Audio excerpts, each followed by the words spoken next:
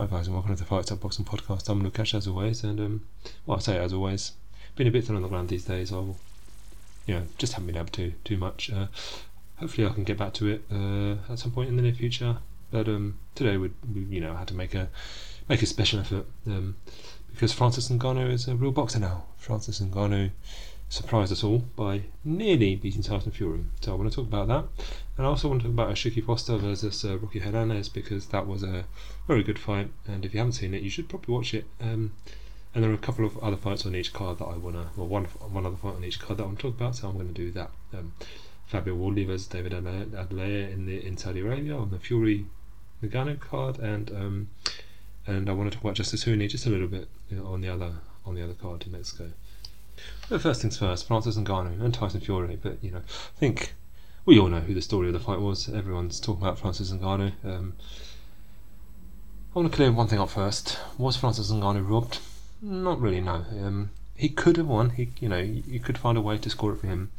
But for me, he only definitely won 3 rounds, and I think Tyson Fury also definitely won 3 rounds. Although I say that, but the official scoring had a couple of judges give Fury a round. I thought Ngannou definitely won. I think it was 4, and a couple of judges give Ngannou rounds that I thought Fury definitely won. Like, I thought Fury pretty definitely won the last 2, and I think most observers did. But I think 2 of the judges scored around 11 to Ngannou. It was. No, I think there were definitely 3 rounds each, and then the rest were split. But the judges clearly saw it even a bit differently than that. But I don't think it was a robbery. Like, if it was pride rules, if we were scoring damage or score over, over the whole fight, or even if the scoring system was a bit different in boxing and damage, there was a bit more finesse for scoring damage, then you could argue that. But that's not how boxing is scored. Ngannou won the rounds he did, but apart from the knockdown, none of them were 10-8 rounds. So he has to make do with the round he won, and it's possible to score. I think it would be very ungenerous to score 7 rounds to Tyson Fury the way one judge did. Probably possible, but it was not difficult to score it for Tyson Fury. By 6 rounds, to give 6 rounds to Tyson Fury, it's not difficult. It's not a robbery to give 6 rounds to Tyson Fury. Other than that, though, the story is entirely about how Francis Ngannou performed as well as he did. I did write an article about this on the Bloody Elbow, so if you want to read my thoughts, look it up, but I will go into it for you here.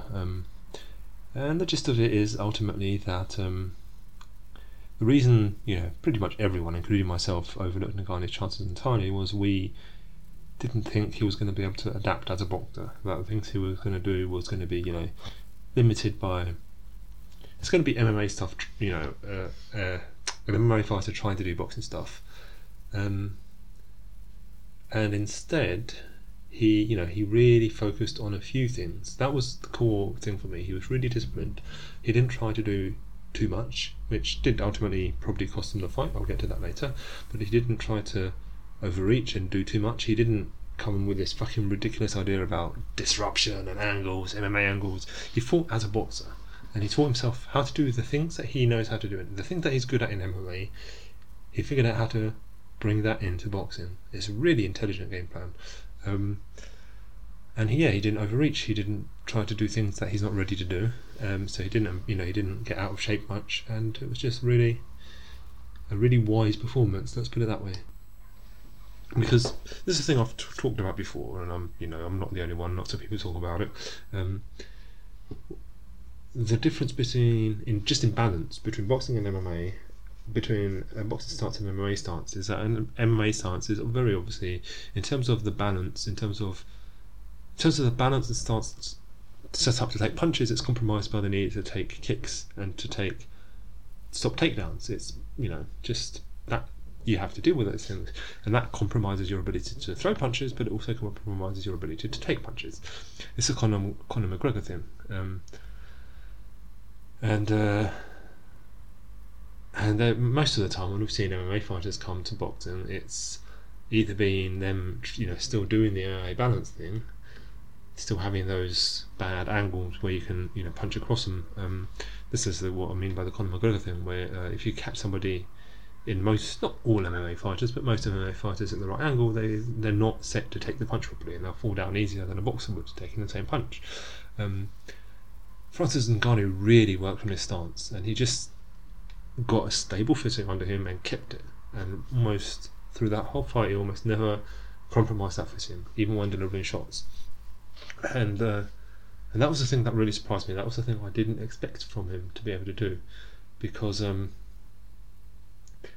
MMA so far, Francis Ngannou, he is obviously a ridiculous puncher, but for the most part, when he delivers the big shots, the knockout shots, it involves putting his weight through in a way. Obviously boxers put their weight through the punches, but with Ngannou it was shifting his whole body weight across in a way that was almost not quite uncontrolled all of the time. Sometimes clearly it was, but big shifts in body weight that are firstly exploitable by opponents, and secondly drain you a lot.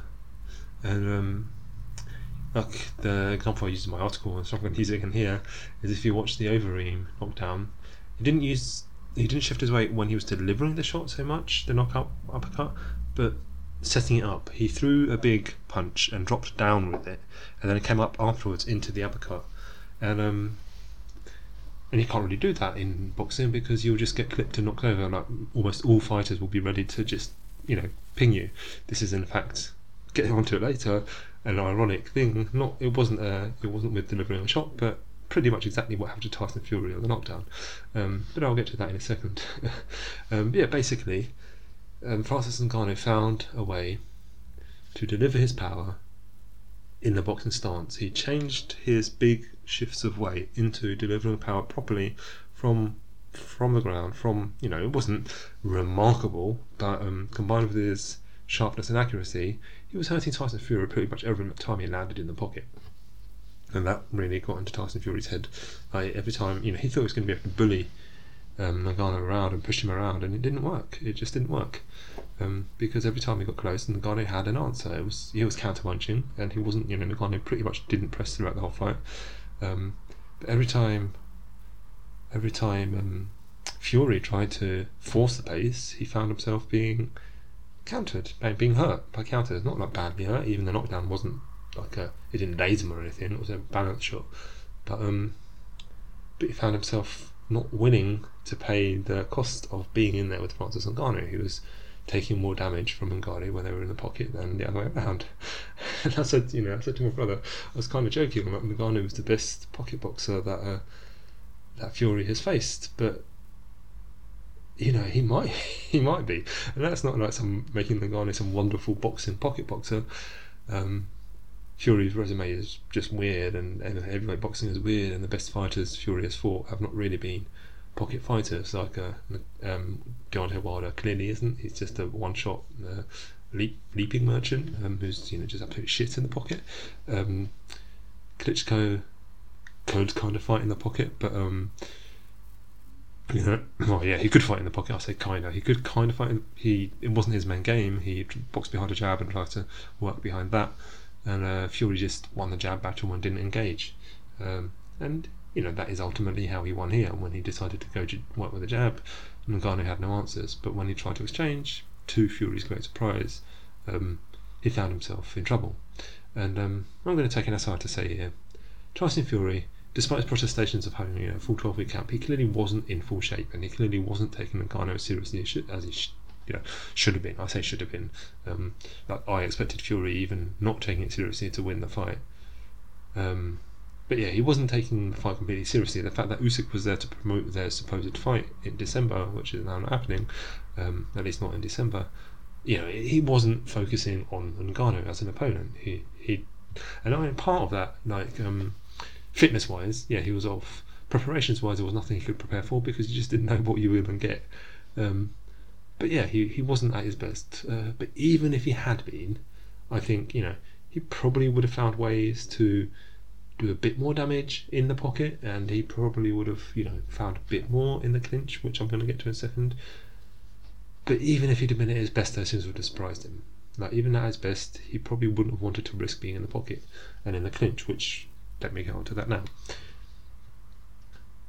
Tyson Fury is not a wonderful clincher. He's not particularly he doesn't attack out of the clinch or whatever. But he uses the clinch, and by the clinch I mean what happens is he drapes himself on his opponents because he's bigger than everyone, and just drags them down or weighs them down and makes them carry his weight. He doesn't do any damage in doing that, but he very clearly, it's very much something that that drains their gas tank. It stops their attacks because almost no one in boxing is able to.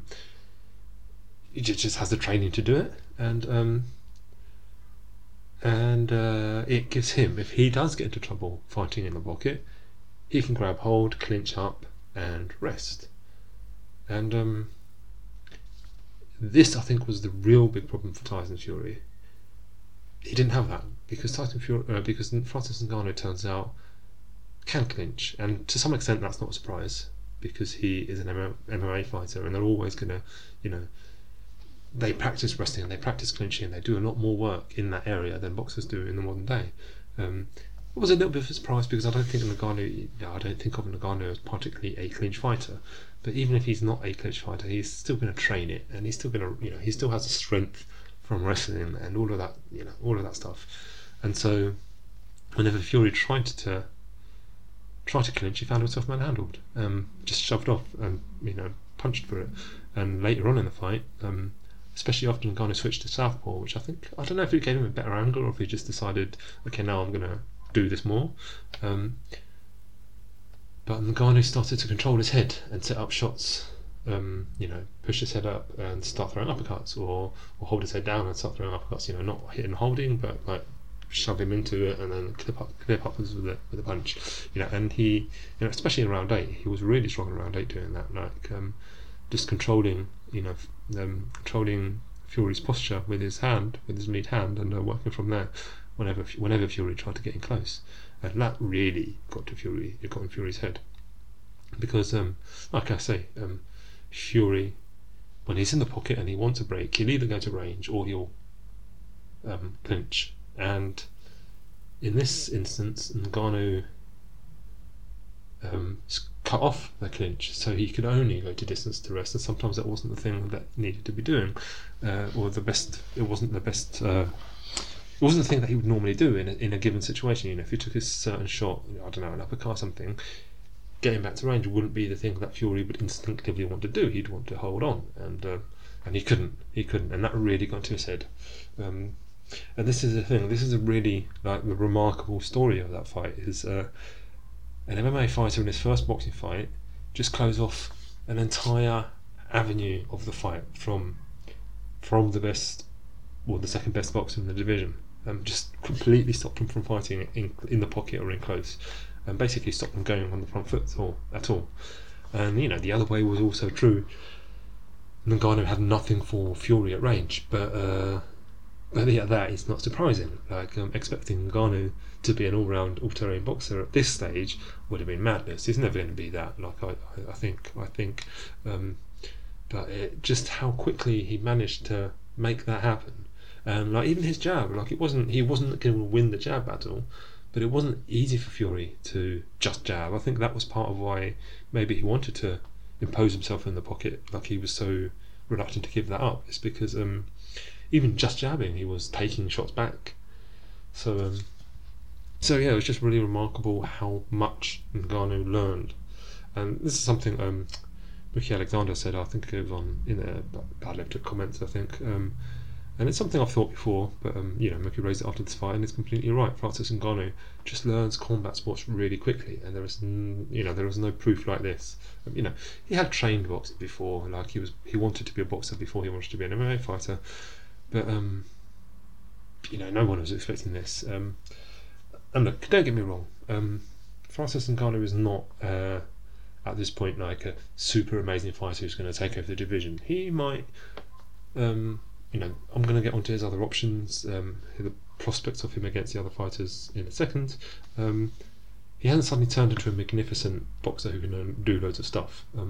He learned a few things really well. I imagine he'll learn a few more things if he carries on boxing, even at 37. And he's just really kept within the things he can do. It was just real discipline. And that was what was impressive to me. Tyson Fury, there's not a lot to say about Tyson Fury. He looked bad whenever he was inside, and then at range he kind of won. He was longer and faster with the jab, and when he needed it, ultimately for me, I think I scored it for Fury. I'd have to go back and properly rescore, but yeah, it wasn't like I said, it wasn't robbery. And Fury, if they fight again, Fury will be jabbing a lot more. It's just I don't even think it's hard to say if it says much about Fury, because he's had these performances before. Even Otto Wallin, or even before that, was it Tom Schwarz he fought before he after his comeback, before he fought Wilder. And it's like nobody thought he was ready for Wilder, and then he was. So if he takes Usyk seriously, I imagine he will be a lot better than he was here. Whether that is enough to beat Usyk on the day, I don't know. But more and more, even just without this performance, seeing Usyk fight Joshua, but also seeing other fighters fight, makes me think just the matchup isn't necessarily as good as for Fury as I may have initially thought. Just in the sense of he makes big steps. He's a start switcher, and he has good footwork, but it's quite broad strokes, and I don't know if he's capable of keeping up with Usyk's smaller steps and stuff. But that, I don't think it makes a difference. This fight, the only thing that I may think this fight may make me think twice about is the ability of Fury to lean on Usyk in the clinch, because Usyk trains for that. He shoved Joshua about in that respect, and Usyk does train for that. So he may have that in his pocket in a similar way. But he is a lot smaller than Ngannou, and he isn't an MMA fighter like Ngannou. So I don't know, but that may be the thing. But I think there's just not a lot to say. It was, Tyson Fury did maybe what he needed to do. Let's go to the knockdown, because I was going to mention that earlier, then I'll go on to a tangent and I forgot. So I'm going to talk about it now. The knockdown, as I did mention earlier, it was a bit of an irony, because Fury came in for an exchange, jumped out, came back in for another exchange, and found the counter coming, and it was kind of a looping overhand left. And Fury ducked down to his left to avoid the counter, but he didn't go quite far enough, or he didn't expect the shot to come as far as it did, and he ended up basically trying to straighten up straight into the punch. So it was not quite, it wasn't quite a push, but it was almost like he tried to straighten up. His feet did the motion of straightening up, but his head stayed down because the punch was still coming, and so he just kind of went straight into the punch and fell over. It wasn't hurtful. He recovered immediately. He got up. He lost the next round for me, but not for all the judges. But he pretty much, after that, he got a bit cautious for the next couple of rounds and jabbed away. And for me, probably won those rounds. Was it 6-7? Those rounds were up in the air, but Fury was much more cautious in those rounds. Although no, round 5 here. It was round 5 that he dominated, yeah.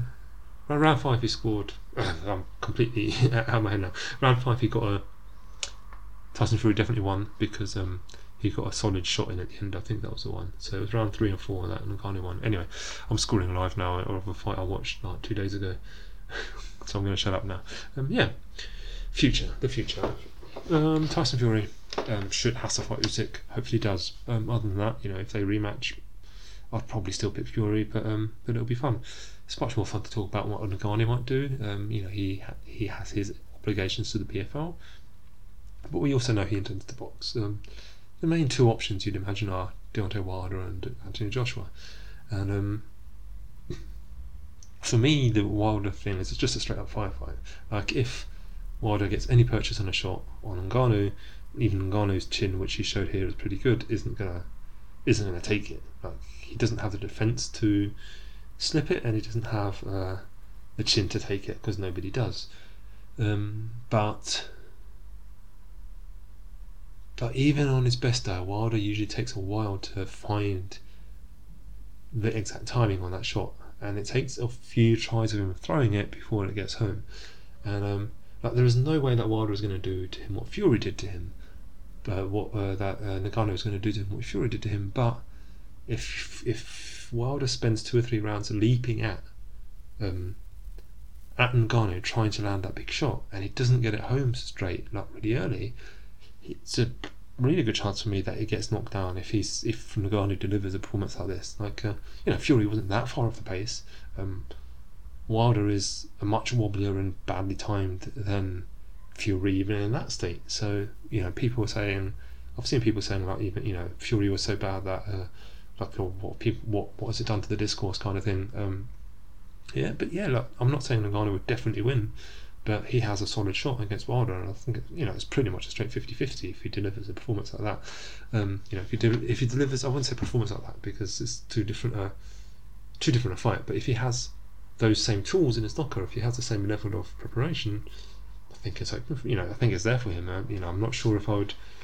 I'm saying straight 5, but I'm not sure I'd say 50-50. I just haven't seen enough of Ngannou as a boxer in different situations to say that. But he's got a shot. And against Anthony Joshua as well. It's Joshua is capable, unlike Wilder, I think, of just jabbing with Ngannou for 12 rounds, and he doesn't have the ego that Fury did about it to try to engage and prove himself for whatever reason. He does have the issue that his reach is shorter than Ngannou's, which means that he'll be in countering range even if he's just jabbing and moving. It's not quite that simple. You don't have to commit to a jab, so the range is a little bit longer with a with a reaching jab than it would be with a power shot, but he'll be way more in range of Ngannou than Fury ever had to be. But he is capable of, we've seen him before. I think it was against Joseph Parker. We've seen him jab, move, jab, move, jab, move. And I think Ngannou's chances against Joshua are lesser than they would be against Wilder. But we have also seen Joshua panic the fuck out when he gets hit. He doesn't like taking hard shots. And Ngannou is a good, sharp counterpuncher. And Anthony Joshua's defense just isn't that good. He's kind of working on it. Like his recent performances, they've been kind of duds in terms of not impressive, dominating, whatever. But you can see him working on little details of defence that he might frankly need if he fights Ngannou. Again, I give Ngannou, if they fight and if Ngannou has that same toolkit in place, I'll give him a decent shot, of beating Anthony Joshua. I'm not saying he's a favourite or that I expect it to happen or anything like that. That's what favourite means. Anyway, but I'll give him a shot. It's not a non-zero chance. On the other hand, and this is what I mean about the weirdness of the heavyweight division and it being a particular style of Ngannou, I wouldn't expect Ngannou to handle someone like Joe Joyce at all. I think he'd get pretty easily handled by Joe Joyce, to be honest. It's not impossible that Ngannou does the same thing to Joyce that Zhilei Zhang did. It's a zero chance, just if Joyce is already wearing that damage. But I don't really think he's going to knock him out. Zhang hit Joyce a lot, even in the second fight, which is a lot shorter. He hit him a lot, and Ngannou just wasn't throwing that many punches. I don't think he can live with that pace. Even proving that he can go 10 rounds on not a particularly strong pace, but in boxing, everyone thought he'd be gassed very quickly, and he wasn't. That doesn't mean he can live with Joe Joyce's pace. So I wouldn't give him. I'm not saying this fight is likely to happen, but just stylistically speaking, there are certain fighters who are worse than the top fighters in the division, or at least haven't proven themselves as much, who would have very little trouble with this version of Ngannou, whereas the top fighters, I think, would not. I'm going to talk about him later, but Justice Huni, just the way he's able to defend in the pocket, which I'll talk about in a second, he may get overwhelmed physically because he's not a super hyper athletic heavyweight. He's fast, but he's not hyper athletic. But the way he fights, and I'll talk about the way he fights in a bit later, but the way he fights makes me think it's more likely that he just, he has the tools to really deal with what Ngannou has in a way that I'm not sure Joshua or Wilder have, even though he is not at that level yet. You know what I'm saying. So yeah, it's an interesting way. It's an interesting place for Ngannou at the moment, the heavyweight division. Anyway, let's talk about Fabio Wardley, because the co-main, and I covered this live for Bloody Elbow. Yeah, I covered this live for Bloody Elbow, and it was weird. Not as exciting as I hoped, but not devoid of action. Fabio Wardley just turned out to be better than I expected him to be, and Adelaide didn't really have, as I thought, really. He just wasn't fast enough to deal with it, and he got really timid. Basically, throughout the early rounds, the shots Adelaide did land were probably the more significant ones in the round, but he just didn't throw enough. He was too worried about what was coming back at him to throw enough to win the rounds, and it was consistently for me. Like, he could have scored a round or two for Adelaide, I suppose, but for me it was consistently just Woodley was just the busier, and as the fight went on, he got more and more into it with the jab, and what impressed me was until now Wardley has been very much, you can see, if you don't know the story, he came late to boxing, I think about 22. He was a white collar boxer, which means he was a businessman, fighting on pubs, and then he was like, okay, I'm good at this, I like this, I'm going to turn pro. He turned pro with no amateur career, and I think he is now the British champion and has defended that title and is looking at world level. You can see that in his style, that he came late to boxing. You can always see a certain lack of something, and for Wardley, it is a certain amount of instinct. The instinct does not tell him to chuck his chin. He has a tendency to hang his chin out really badly, but he fixed that. He has not fixed it completely, but he has really worked on that in between fights. He is so much better at that than in this fight than when he beat Nathan Coleman last year. There were a couple of moments when he did throw a couple. Basically, what would used to happen is he'd throw a punch and his chin would come out like just jutting out forward and be there to be hit, and he'd get hit and then he'd respond by going hard as a motherfucker and knocking his opponent out. But it was always there to be hit, and he was much more disciplined and much better. Even when he was like kind of leaping in and reaching in, he was protecting his chin. He was timing it better. And I think Adelaide just had no answers. He expected the more open Wardley that we've seen before, and he didn't have it. He didn't have that guy to hit, and he just got a bit timid about it. He was too slow. Yeah. Occasionally he would land a solid shot. He has he is more solid technically. He has more depth technically than Wardley even now, but he just didn't have the pace. He didn't have the accuracy. He didn't have the timing. And Wardley, Wardley was the one pressing, pushing Adelaide back, but on the end of the jab, sharp jab, whip jab, just snapping his head back towards the end of the fight, but not overcommitting, not getting in too far, and then when the openings were there, throw a few shots and then get back out, which makes it interesting because the end of the fight came from a knockdown that came from the clinch. Basically, until then, both fighters had been essentially using the clinch as a safety net, and the ref had been breaking them. And then at one point in the 7th round, they were clinched up, and the ref didn't break them, and Wardley just kind of shoulder bumped Adelaide into a bit of space, and then unloaded a couple of shots, one of which sent him down. And Adelaide got up, and they exchanged it a bit more, and Wardley did get a little wild and take a couple of shots, but then he sent Adelaide staggering across the ring, and the ref jumped in and stopped it. And Adelaide was, still cogent, and he protested. He got through a bit of a hissy and shoved and tapped the ref. It's not a big deal. Like, he should have done it, but it wasn't an enormous. Like, he didn't punch him or anything. I mean, he technically did punch him, but it wasn't like a massive flare up. But he got a bit silly about it. But yeah, he was still cogent. He was still there, but he had just wobbled literally halfway across the ring to fall back into the ropes, so I can't blame the referee for stopping it. And Wardley is just an interesting guy. He's only 28. He's like I say, he's only been boxing for 5 or 6 years. 6 years, I think. Yeah, 6 years. So it'll be interesting to see where he goes. I would like to see him at world level soon.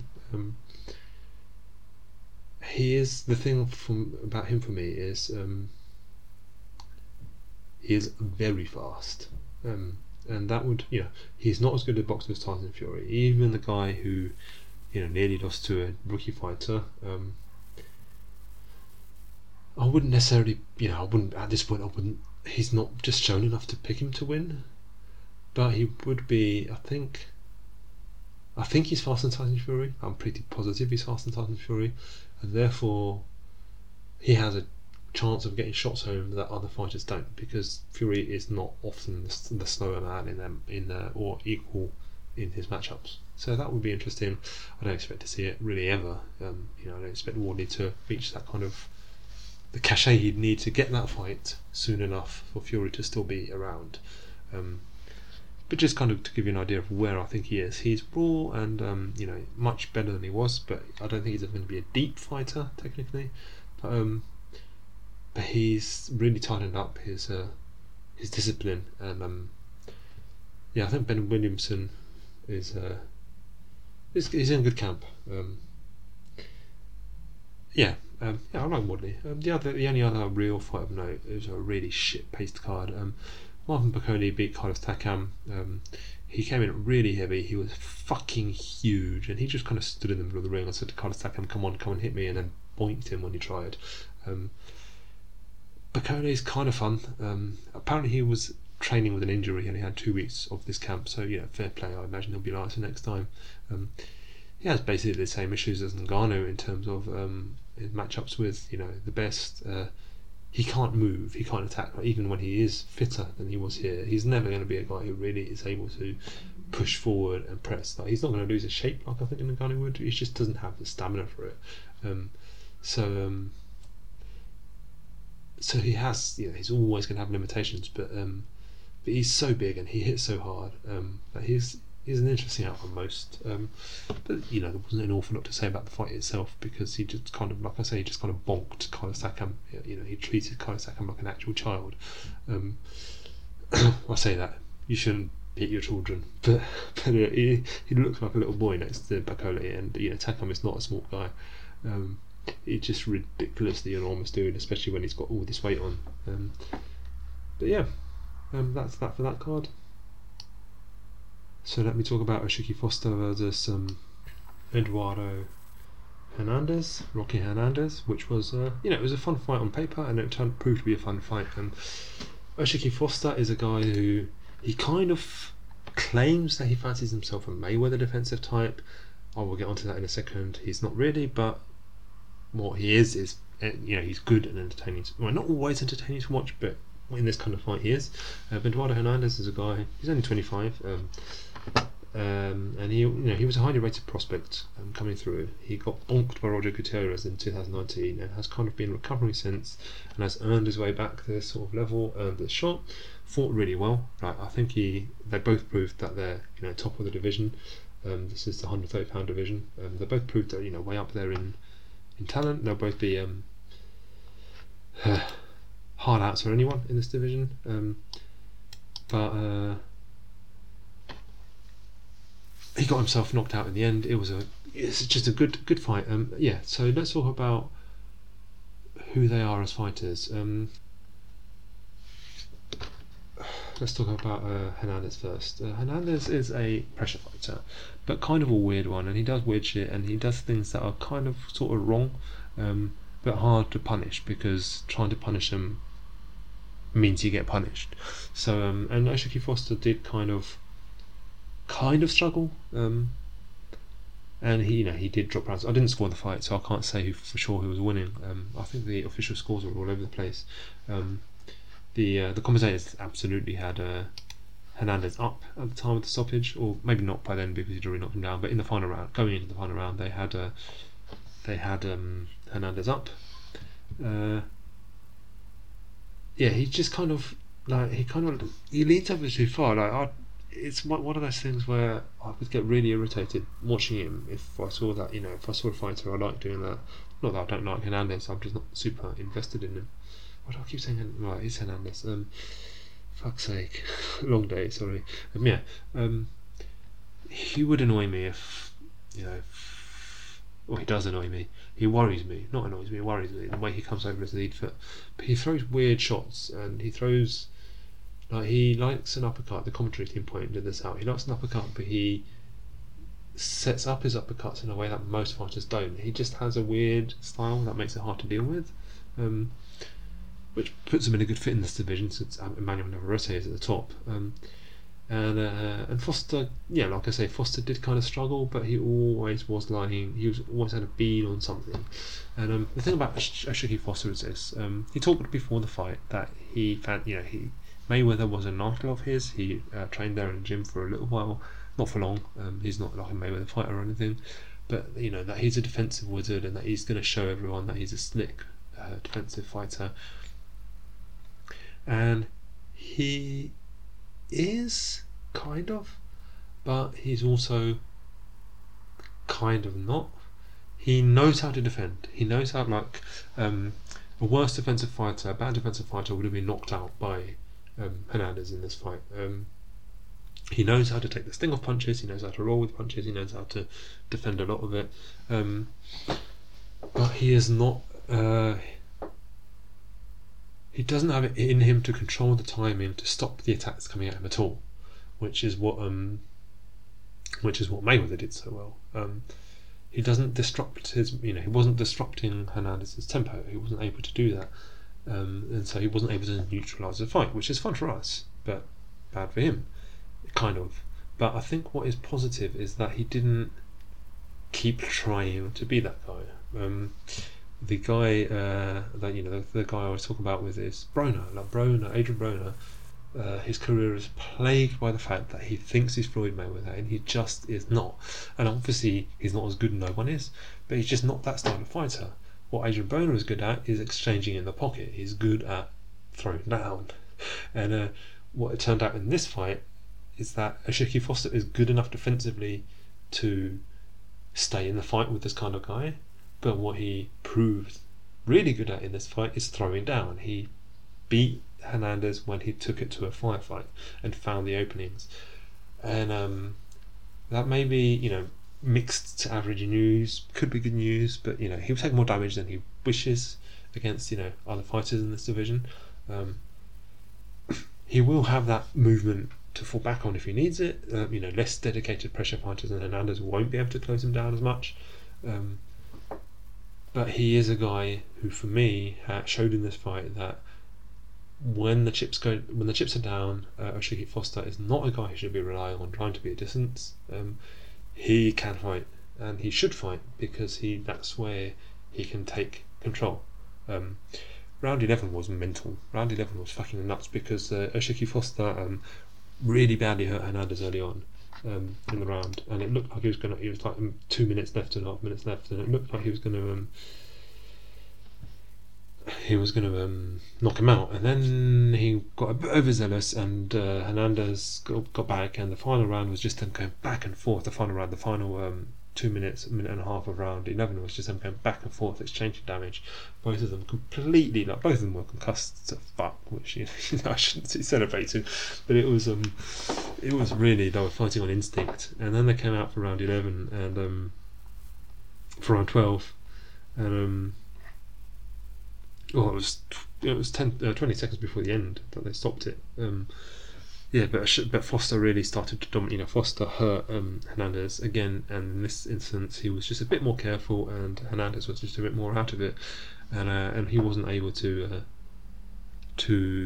get back into it, and the referee stopped it at 20 seconds to go. It was a really good fight. I recommend it. 130 pounds. There's not an awful lot more to say. 130 pounds. It puts Foster at the top of the division, along with Navarrete and Lee Wood and Joe Cordina. I would have to see more. I say Lee Wood. Lee Wood's in it now, isn't it? Is he? This is the one that Wood's just moved up into. I'm surprised by seeing him ranked at BoxRec. Anyway, whatever. Who would I pick him in against? Joe Cordina is a slicker fighter than Ashiki Foster, despite Foster's protestations, but Foster may be able to, physically deal with Cordina. Cordina's got better in that respect. Navarrete is just Navarrete. If he can take his 100 punches, if Foster can, that is one fight where he can't fire with fire. He has to get back to range, but at the same time, he is good enough defensively that he might be able to do more damage quickly than Navarrete is really unloading, but he wouldn't be able to live 12 taking full damage from Navarrete. yeah, he's a good fighter in a good division, and also Hernandez is he proved that he belongs near the top, and hopefully he gets other chances again. He's only 25. At the same time, wars like that aren't going to give him a super long career, so you know. Yeah, and the other fight I wanted to talk about on that card was Justice Hooney versus bloody hell, I had his name a second ago. Let me look it up. But you know, Justice Hooney making his American debut. He was meant to fight. I can't remember who it was, and but he was meant to fight in August or no, earlier in the year. He was meant to fight earlier in the year, and he did his. I think his Achilles. He hurt his foot anyway. And so he's come back now. He fought Andrew Tabiti, who is not, you know, a natural heavyweight. He has been fighting at heavyweight, or rather, he fought at heavyweight his last fight. But he has, you know, has been a career cruiserweight, Andrew Tabiti. But you know, his only previous loss was to Junior Dorticos, who is, you know, a hard-hitting cruiserweight. And you know, Hooney is not. He's a big guy, but he's not that much bigger than Tabiti. He was clearly bigger in the ring, but it wasn't like a massive physical mismatch, which is part of the reason why people are concerned about Hooney. He's not hugely physical, especially he's pretty strong, I'd say, but he's not a big power puncher at all, which you can tell because of, you know, 8 fights, 4 KOs. He got the distance in his all of his last 5 fights. So how's it? I don't know. He one of them was a TKO in the 10th, and then 3. Yeah. His last 3 have all been, you know, gone the distance. He's a fun fighter. Tabiti, you know, he's not going to be a top level heavyweight by any means. He's just not, you know, he's too small and not quite skilled enough to carry that. You know, he's not Alexander Usyk, but he's got skills. He's got defensive skills and he's got counterpunching skills. And Hooney, what Hooney has that I think almost no other heavyweight has at the moment is. He has enough layers that he can reset without resetting, without stepping out all the way, so he can keep pressing an attack and be defensively sound while doing so. And you know, obviously Usyk can do that, and you know, there are a couple of others, but really not many. Like the whole of his game is composed. He doesn't lose his composure. He doesn't lose his balance. He doesn't get out of shape very much at all. You know, occasionally he will get into like 5 fights for no good reason, but even when he's doing that, he's in shape. Like, and when he's focused, he's in and out, just jabbing, and you know, he was catching counter into BT. He was opening up to BT. Like, Tabiti has a nice little shell guard, which, you know, it's not an amazing shell guard, but you still have to work through it. And Hooney was doing things that, you know, fairly obvious. You know, tap downstairs with to bring the hand down and then come upstairs over the top, or he was doing things like using his guard to disrupt the shell, like using his lead hand to disrupt the guard and split it and then throw shots in there. He's just he's a cool fighter, and I do rate him. I think more than most observers who aren't Australian do. Yeah, whether he's able to bring that level of technique to the top fighters is, you know, it's hard to say because it's different when you're facing real resistance, but I think he's got real potential. Yeah, that's all I've got to say from that card, which means that's all I've got to say for this week. I will not be, you know, despite wanting to get back a bit more, just work and health have got in the way. You know, I'm not always, most of the time, I'm not particularly. I'm just too fucked after work to be able to sit down and do a podcast. I'm afraid, you know, it's just not you know, just not happening for me at the moment. And you know, you may have noticed neither of the previews that I write up. The next 2 weeks I am essentially away. The next 3 weekends I'm not here, so I will not be covering anything for the next 3 weeks. Hopefully I will see you when I get back. You know, I will see you at some point. I will, you know, I don't think this is going to be the last podcast, but I cannot promise a regular podcast at the moment. You know, my apologies for that. I just can't. But you know, still follow me on Crafty Boxing on Twitter. I'm not going to be tweeting very much after Friday, but for the next 2 weeks. But follow me anyway. You can follow me on Blue Sky if you're over there as well. Same handle. and Crafty Boxing at Blue Sky, however it's social, whatever it is. Follow the fight site at thefightsite.com, at the fight site on Twitter, and join our Patreon. all that promotional stuff. Follow all of us. And like I say, I will see you next time. Have a good one.